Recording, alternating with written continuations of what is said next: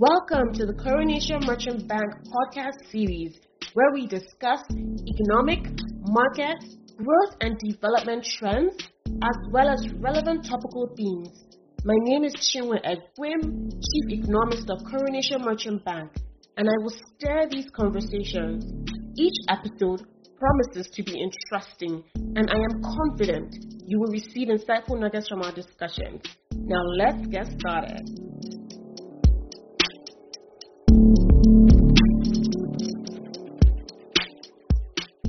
The Nigerian economy has maintained steady positive growth over the past few quarters. This consistent positive performance can be largely attributed to sustained growth in the non-oil economy, especially in select sectors such as agriculture, manufacturing, construction, real estate, and telecommunications.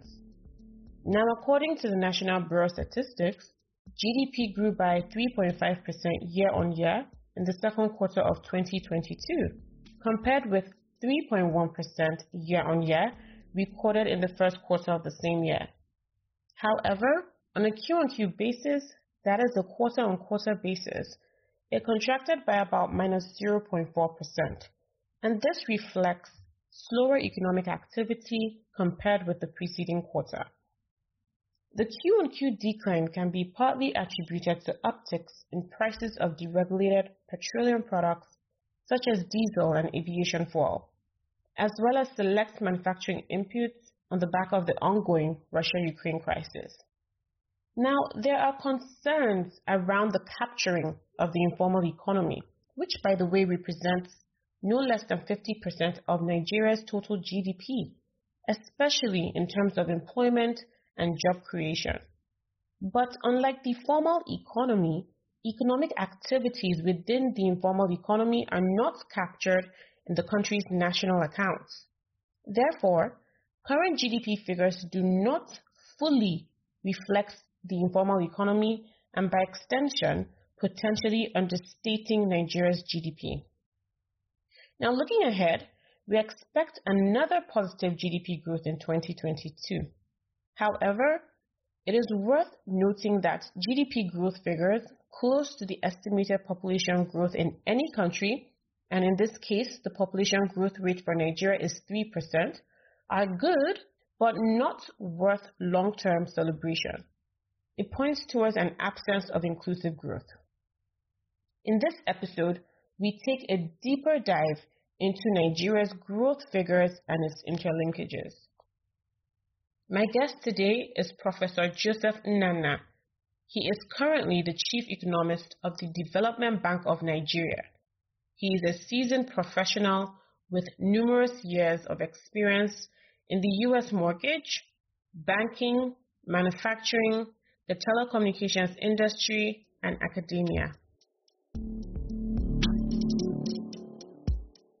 The national accounts for Q2 2022 were recently released, and we now have a H1 perspective on economic performance of Nigeria's economy. I am looking forward to dissecting the numbers and Q2 trends recorded in this recent GDP release. So Joseph, let's begin. My first question is, the growth trend was maintained on a year-on-year basis. To an extent, upward GDP growth is considered by monetary policy authorities, and currently we see that monetary policy authorities are facing high inflation rate trends, and this is an economic indicator that is highly considered when making decisions around tightening. We expect Nigeria's Monetary Policy Committee to meet in September. What do you think about the 3.5% year-on-year GDP growth influencing another rate hike, given the steady upticks we've been seeing in inflation? Hi, Chinwe, and nice to be on your program. Good question. So yes, the 3.5% year-on-year growth is laudable to a large extent. However, the central bank, in relation to the monetary policy meeting coming up and whether a rate hike would be considered, they obviously consider inflation being a heavy weight as part of their thinking. But beyond that, though, they look at the money supply as well. So money supply, to me, whether it's M2 or even M3, is quite critical to the decision-making process beyond other exogenous variables that is affecting the economy, the Russia-Ukraine war, supply chain bottlenecks, and so on. But in relation to the money supply, where I'm going to zero in on, I would imagine that the central bank and the monetary policy authorities will essentially likely maintain the MPR, because they're going to want to take a cautious pause to look at the overall activity to see if inflation comes down a bit, given that when you raise the MPR, that's essentially slowing down economic activities, making it harder to borrow funds and conduct business in the country. So I would imagine take a conservative stance and just maintain rates and keep monitoring. However, if I was a betting man, though, and if I was in their position, I would increase the rate, even if it's just by 25 or 50 basis points, simply because I believe the quantum of funds in the shadow economy, or if you like, the informal sector, has not been truly accounted for. And that has a lot to do with the overall activities occurring in the economy. And these folks, some of them aren't even bankable, or they don't even have bank accounts in my mind. But if they do have accounts, which I assume a lot of them do, then it should be properly captured.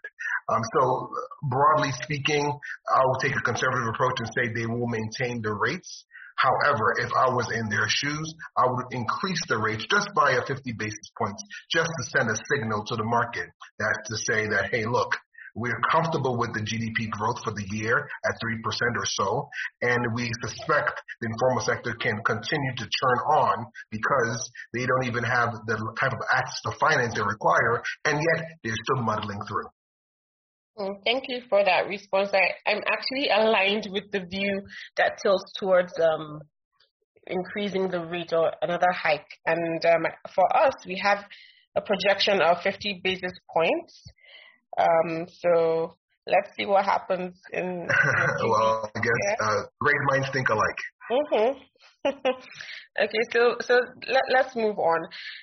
I believe that GDP growth figures close to the estimated population growth, which is about 3%, are good, but I don't think that they're worth long-term celebration, because it kind of points towards an absence of inclusive growth. So it's like growth is a bit skewed. Perhaps growth figures that are as high as 5% may be more exciting, but can I get your thoughts around inclusive growth in Nigeria? Do you think that the impact of recent positive GDP growth figures is actually felt across all economic classes? That to me is a very important, crucial question for this conversation. Where I sit at the DBN, we look at the macros and drill down at the industry level to see the respective sectors, what is happening there at the MSME subsector. That's the micro, small, and medium enterprises. And I can tell you that when we go across the country to see what is going on, there's a lot of pain. While access to finance still remains a challenge, I'm comfortable by saying that, inclusive growth has not been achieved yet, not with the level of economic activities occurring right now. 3.5% growth is fine, is adequate. It keeps us at equilibrium for the most part, at pace with population growth. However, we need to be growing at a state around maybe 5 to 6% in my mind. And I say this because the size of the informal sector is probably estimated to be around 65, maybe 60 to 65% of the GDP.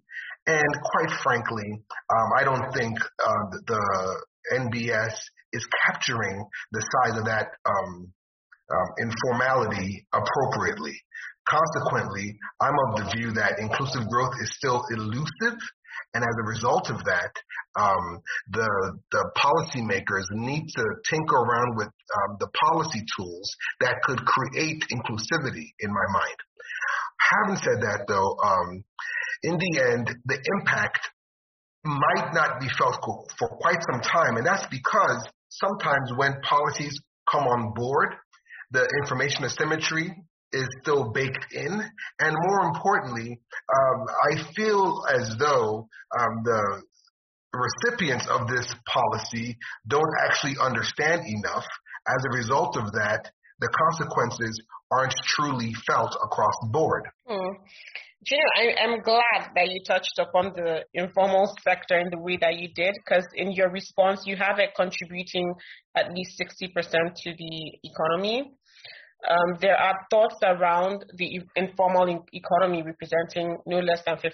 So I guess 60 to 65% may be an updated figure that we should take note of. Now, if Nigeria had successfully formalized the informal, what sort of growth figures in Q2 would you expect to see from the Bureau of Statistics? That's an easy question, actually. I would easily see double, so maybe around 6.5%, just to keep things at pace with the size of the informal sector. However, I would even argue this. We don't even have to worry about them formalizing per se, because if everybody, that is the local authorities responsible for tax collection, so the state level internal revenue services, if they just focus on their core mandate, which is to scope out who's in the economy within their jurisdiction conducting business. And in the informal sector, for example, we know there's domestic workers, people who work in different homes, as cleaners, as house helps, if you will, as nannies, babysitters. You have people on the streets as hawkers, street vendors. That's a one-man, one-woman type of business, right? Dare I say this, even in Italy, where I know you mentioned Milan, but in Italy, do you know that they actually capture the informal sector as, so prostitution, for example, is captured in the growth of the GDP. They know it's like a sin tax, but they also are aware it happens. So I'm not saying this to essentially say tax prostitutes or promote prostitution, but there are ways to capture the activities they're doing in the informal sector. For example, I can easily propose a policy whereby fiscal stamp tax, which implies that these individuals would basically go to their local government tax authorities and pay. The tax authority would say, you know what, how much did you earn last year? They might even underestimate and say, oh, we earned total revenue was $200,000. Okay, fine. You pay 10% of that up front or on a quarterly basis, and we'll give you a stamp to tell you that you're compliant. And that tax can now be transferred to your customers as they come. So whatever you're charging them, you put a premium of that extra tax you have to pay to get this operating license, if you will. That kind of makes you semi-formalized in a way. So I don't know. I am just shooting the breeze, but I think that's like a novel idea. Yeah. Okay, I have a follow-up point or discussion point. What activity sectors do you believe should be better captured in the national accounts? Okay, so, in looking at the national accounts, I think the sectors there overall, so they do general household surveys. I'm aware of that. The rural sector or agricultural surveys, that's also key because of the 20% or so more it contributes to the GDP, and also labor force surveys. So these are generally the three major surveys that the national accounts kind of captures in a way. And of course, there is further dimensioned, of course. But I think in no certain terms, like we looked at the ICT for one, but more importantly, we looked at the arts entertainment sector. And for Q2, it came in at 0.1%. That to me was striking because I really believed it will be much higher given the prowess of Nigerian music, entertainment, Nollywood, performance arts, and so on. I just came back from a trip. I went to several countries. One of them was Mauritius. And in Mauritius, we were listening to Nigerian music largely in public places. In Dubai, the same thing. In the US, the same thing. And these are just a couple of countries I visited in the past few weeks. And what troubles me is that if the MBS is computing the contribution of these sectors and it's only coming in at a paltry 0.1%, and the size of the GDP for Nigeria is closer to 500 billion USD, I would struggle to accept that as the figure. So I would submit perhaps they're capturing it in a different bucket or they're not capturing it properly. So that's one area I would tinker with. Additionally, I would even say in terms of the labor force surveys, I'm looking at it from the lens of, so in the U.S., every month they come out with how many jobs were created in this month and how many people were still receiving unemployment benefits. If the unemployment benefit goes up, it means less jobs were created and so on, puts a strain on government and so on. So these types of figures is what would help Nigerians know how our government is actually performing, you see. And the fact that the labor market is quite constrained given that MSMEs actually contribute, they're actually far outpace every other aspect of the labor market. So consider this now. You have a situation whereby unemployment was reported last, I think it was Q4 of 2020, if I'm not mistaken, at 33.3%. We also know, okay, great. So we also know that more people have come into the labor market since then. We are a very young population in the country, and there are more people coming into the labor market looking for jobs. And there are not enough jobs being created. So government is doing the heavy lifting, trying to create jobs that are not sustainable, because in the end, we know those jobs don't pay commensurate with the skill set they're trying to be deployed. Consequently, private sector has had to take the bull by the horn and create jobs the way they should be creating jobs.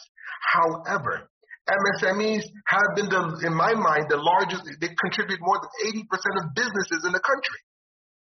And so the fact that they are the ones who have less access to finance is quite alarming. So if we're talking about national accounts, let's couch it in a way whereby we're reporting the figures accurately. I don't know the resources NBS has. Maybe they're resource constraints. I don't know. Because in terms of producing these figures, especially on unemployment, it has been delayed. I don't know why, but we need to look into that. But more importantly, beyond that, I know I'm dwelling a lot of this, but because I care about the data, I like to see data. So, and it worries me because we need data, accurate data. Maybe not accurate. Let it be semi-accurate. Let it come out. Let's use that number to plan. Because if you can't plan, you cannot progress. I'll stop there. Yeah, we need data to navigate properly. That's true. And with just to respond to what you said regarding and the bureau, I think it's not just the resource constraints. I think there are also like maybe budget issues as well, because it's also expensive to collect data and analyze data as well. So maybe budget constraints as well. And then with regards to sectors, like the sector that you did mention, it's an interesting area, and of course it's really thriving and doing well outside of the country. So I see it as a lucrative export, which is the music, the film. So what I couch in a word called, or a phrase called, the orange economy. But I do think that the Bureau has to look into refreshing or revising the methodology. I honestly don't think that it is captured properly. So maybe when they do their rebasing, which is supposed to happen 2023, we would see a significant difference. So green shoots.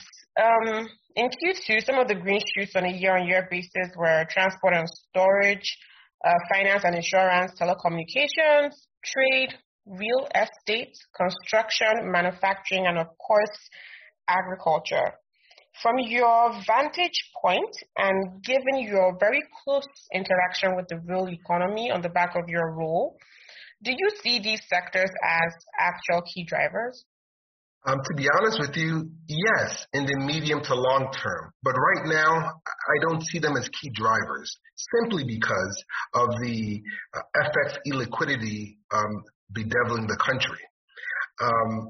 Manufacturing, agriculture, construction, all these sectors, minus telecom. But telecom I'll talk about that in a bit. But for these sectors, especially transportation and storage, it kind of filters into these other sectors as well. But manufacturing, agriculture, they heavily rely on inputs from other countries. And because of that, the FX illiquidity, I really do believe it's going to be hard for them to actually demonstrate growth in this current climate.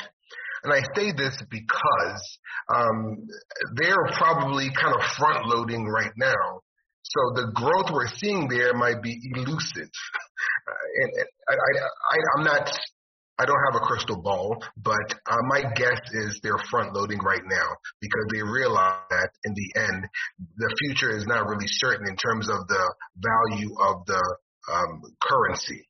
So they will do whatever they can to get the dollars they can to afford those inputs and bring it in, store it, and keep on waiting and seeing to see what happens. But they will still be selling at a inflated rate. And that rate is passed on to the final consumers, you and I. So I don't know. The green shoots, yes, these sectors are showing signs that it's coming to life again. But the truth is, manufacturing grew at what, 3%? It's slowing, really. Yeah. Agriculture is at 1%. Yeah. So, these numbers, I don't really see them as green shoot. If you know that in Nigeria, everybody, if you ask the common person on the street, they will tell you they have a farm or they're farmers or something like that. Mm-hmm. Whether it's subsistence farming or smallholder farmers, everybody's into farming. Mm-hmm. And whether it's animal husbandry, whether it's into crop production and so on, everybody farms. And I sincerely believe that these sectors, which you've labeled as green shoots, we have to take it with a grain of salt. Nigeria is a trade economy as well, and trade is good but not all trade is good. There's something in international trade called autarky. Mm-hmm. And autarky is essentially when you're not supposed to trade amongst yourselves. That means the two countries or two counterparts don't have the right ingredients to benefit from that trade transaction. I'm saying this from being a technical wonk right now, but essentially it boils down to trade in this instance is not good. But the African Continental Free Trade Agreement, however, gives Nigerians a huge opportunity. On the one hand, we may be perceived as a dumping ground because of the borders, our ports and so on might not be, let's just say our ports aren't the best right now, and they should be improving because we're in a digital age. But in the end, I sincerely believe there are other mechanisms we can use to mitigate the risks of dumping and so on. PAST, which is the payment system floated by Afrexim, is a good way to wane ourselves off U.S. currency. And I believe the size of the African economy is magnanimous, it's huge enough to, wane us off the need to be dollar dependent. I'll be honest with you, the U.S. currency is the most used globally, but in the end, if we trade amongst ourselves, we wouldn't need as much dollar anymore. And that's just the truth. For telco, 5G is the way of the future. I personally believe we're late in the game, but telco has been growing since the deregulation of the sector back in, when was that, 2001, around there?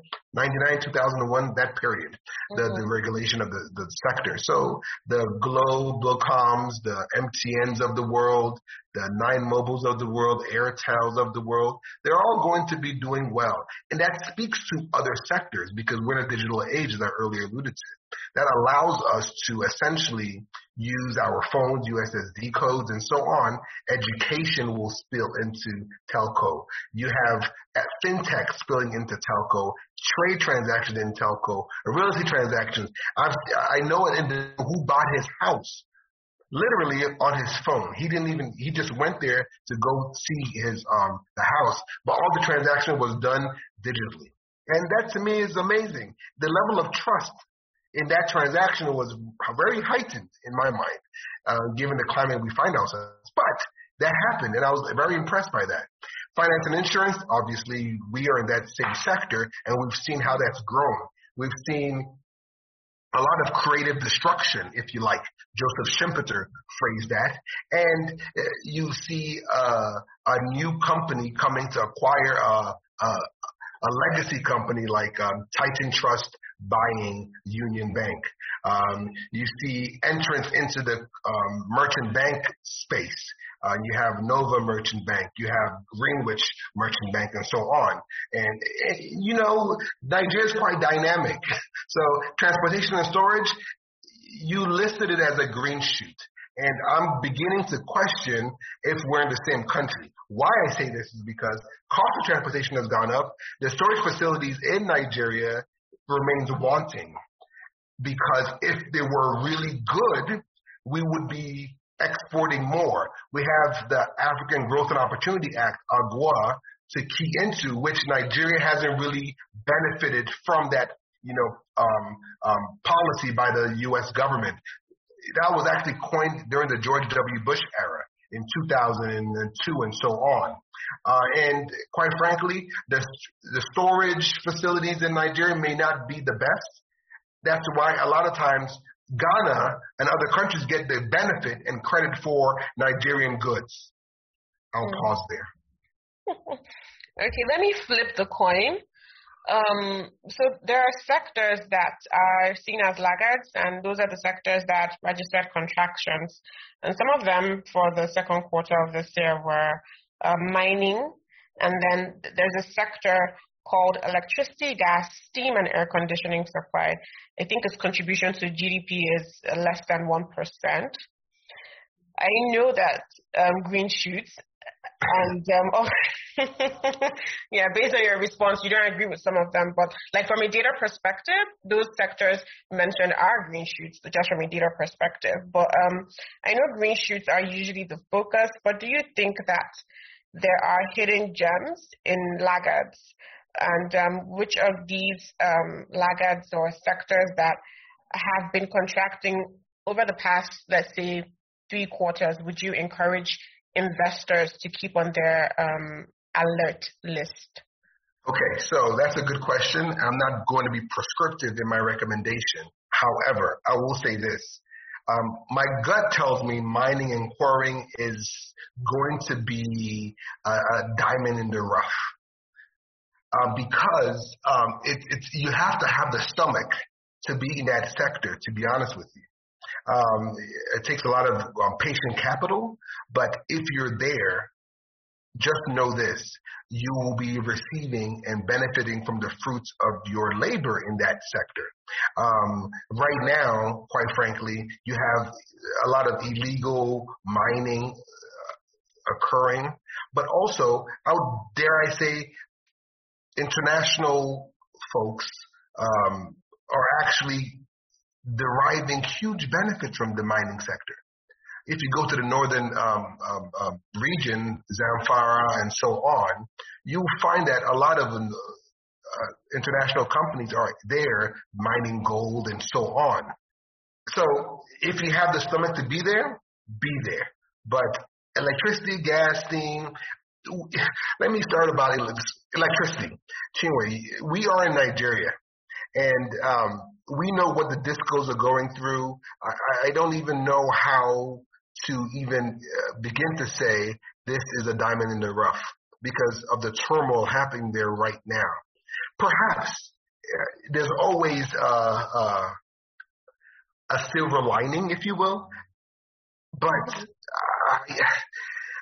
I wouldn't advise my investors to go into electricity right now because of the tumult there. Okay. Air conditioning supply. I don't know how many Nigerian indigenous countries produce, air conditioners. But in terms of, going to China or Taiwan or any other Southeast Asian or South Asian countries to buy it, to rebrand and label it a Nigerian name and bring it back home, you're going to still, you're going to import the inflation along the way with the supply chain bottlenecks and so on. So I don't know. But I would say mining and quarrying, that's literally a diamond in the rough. Okay, that is a good. I think I would agree with you regarding mining. I feel like that is an industry or a sector that is hugely untapped. So I agree. Yeah. So GDP growth is such a hot topic now, given the macroeconomic shocks felt across different countries, and of course, this has been triggered by the ongoing Russia-Ukraine crisis. Now, the ongoing war between Russia and Ukraine started in February, so in Q1. The ripple effect became evident in subsequent months. What we have seen is price surges across deregulated products and select commodities, which of course impacts economic activity. Now, on a Q-on-Q basis, GDP contracted by minus 0.4%, manufacturing contracted by as high as 15.5%, and trade grew on a Q-on-Q basis by 3.8%. Just looking ahead, how do you see growth trends given the current global macroeconomic shocks? That's a loaded question. But to be honest with you, if you think about it, we have reached the price surges in the deregulated products. That's the new equilibrium clearing price. And that's okay. Now, you have to remember this now. Not everybody will be your customer. So from a business standpoint, you have to market to a different set of clientele. Or you kind of take a hit from a business perspective and sell at a discounted price to your customers. But beyond that, though, in terms of trend for the sectors in particular, manufacturing as well as trade, I'm convinced manufacturing sector is going to be a boom sector in the near future. This is just a blip in the overall business cycle. There are peaks, there are troughs, but in the end, this is just a blip. I'm not worried about the 15% quarter-on-quarter decline. Simply, it sounds crazy to say this because it's 15%, but it's because of the exogenous variables occurring. The supply chain bottlenecks, the Russia-Ukraine war, that's largely causing it. And now you have the central bank, the Federal Reserve Bank, if you will, in the U.S., further tightening. So what happens in the U.S. happens across the global economy. We're in a globalized age, and this is the age of global discontent, if you like. So manufacturing is contracted for now, but in the end, I sincerely believe it will pick up steam again. Policies can be created and implemented to improve this. I can roll out a couple if you permit. Consider this. We have a situation where there's FX illiquidity and Naira excess liquidity, right? And you have a situation whereby the airlines, by the way, I'm going to pivot for the airlines to make my point here. The airlines were trying to pull out of the country simply because they're not being able to access the dollar to repatriate back to the respective countries. Now, the central bank released, I think, a sum of $265 or so million to the airlines. But my question is, was that money released at the I&E window level or at the parallel market level? Because we don't want a situation whereby the airlines are double dipping, right? But what I would recommend or what I would prescribe, because I feel like there's excess liquidity in Naira given the M3, money supply 3 in the economy. In your response, you highlighted FX, the exchange rate, because that's the next indicator that I'm going to walk into. The exchange rate remains a front burner topic. On the NAFEX window, there is some level of FX stability, but securing FX in the parallel or black market is becoming increasingly expensive. And this is causing strain on operational costs and, of course, impacting imported inflation. But for Nigerians that are in the diaspora community, capitalizing on the relatively weaker currency could be considered. I just want to know from your vantage point, like what sectors would you recommend to those within the diaspora that may be keen on, let's say, equity investments or debt financing of reputable companies within sectors of Nigeria's economy? From a diaspora lens, just to answer directly, typically when financial advisors give some counsel to their clients, they always look at sectors that are growing as the best sectors to put your money in, whether it's debt or equity. But dare I say this though, there's never waste of crises. There are always sectors that are contracting that is basically the best time to get into. Manufacturing, for example, is a great sector to go into. The so-called fast-moving, fast-moving consumer goods, right? Yeah. That's also a good place to be in because of the advent of African Continental Free Trade Agreement.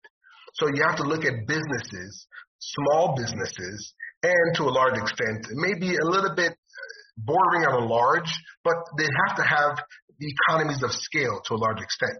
Have to be big enough, not too small, but big enough to demonstrate that, hey, we have reach as well too, to key into. And for example, you look at goods that have usability in the household. So household goods.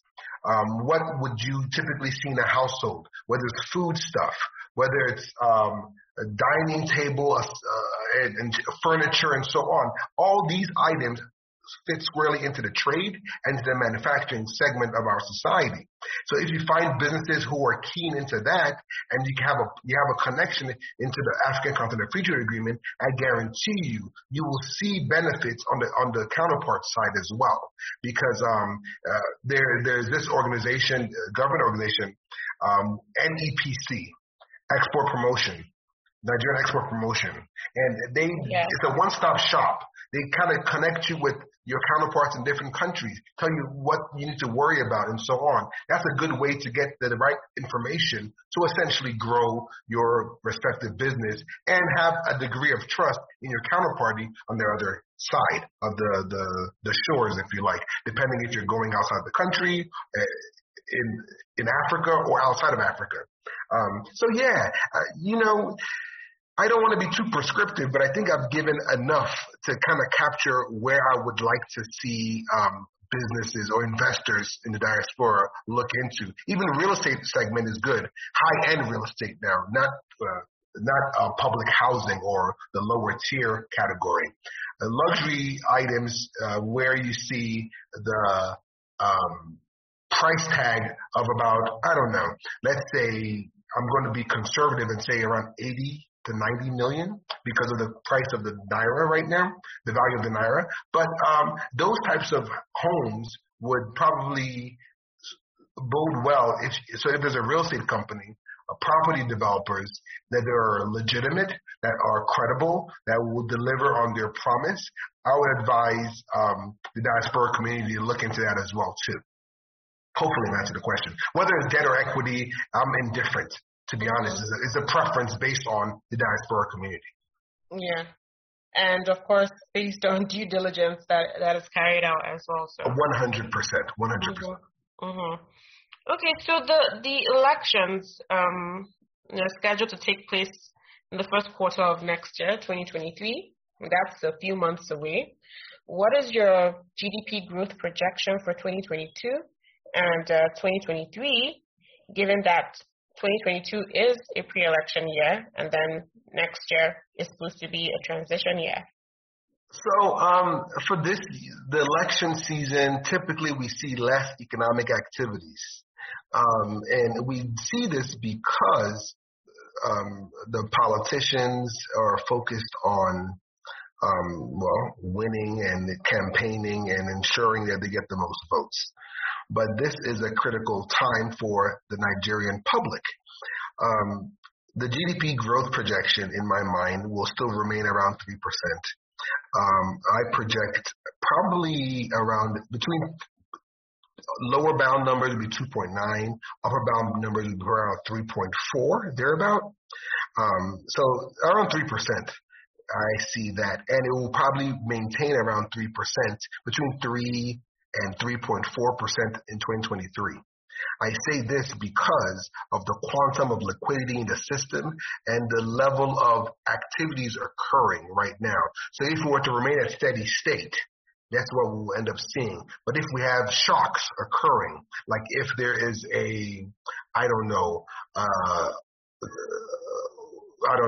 hypothetically, an attack, that might, make people less secure, and they will be less likely to go out and do their respective businesses.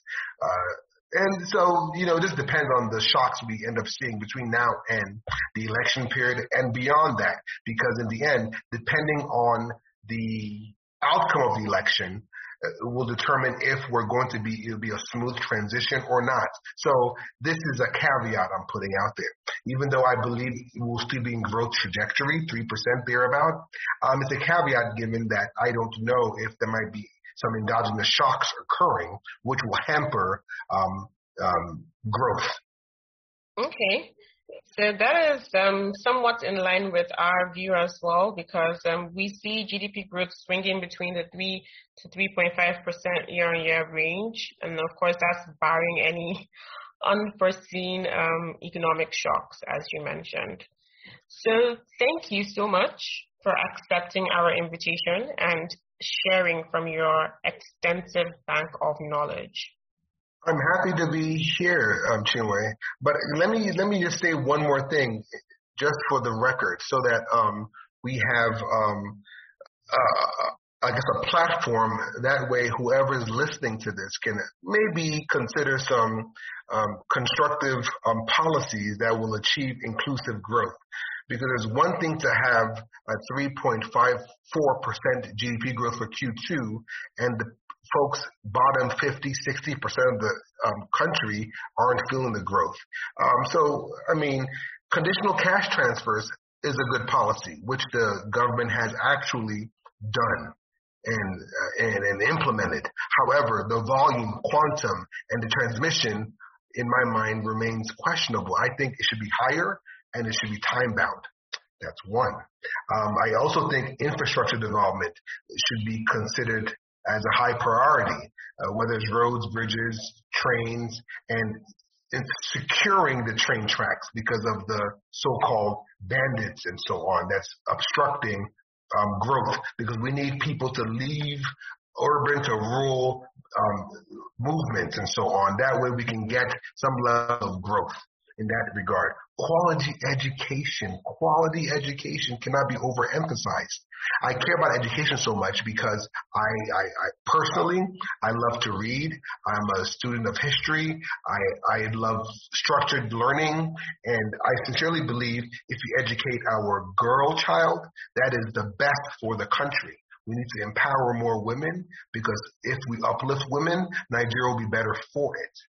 And finally, I would actually end by saying early childhood development and promoting greater access to finance. And I will say that because hinging the loan on collateral requirement is short-sighted.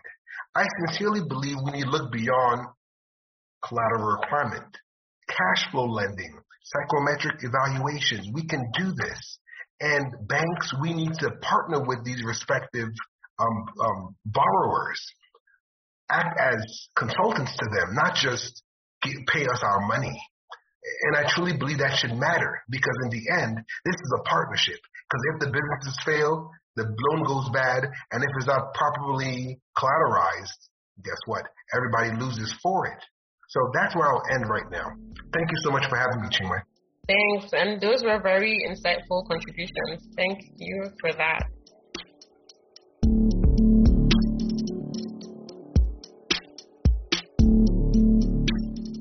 Thank you for listening. Be sure to look out for the next episode. In the meantime, reflect on the insightful nuggets you received. You can listen by visiting www.coronationmb.com or on Apple Podcasts, Google Podcasts, Spotify, Castbox, Spreaker, and Player FM.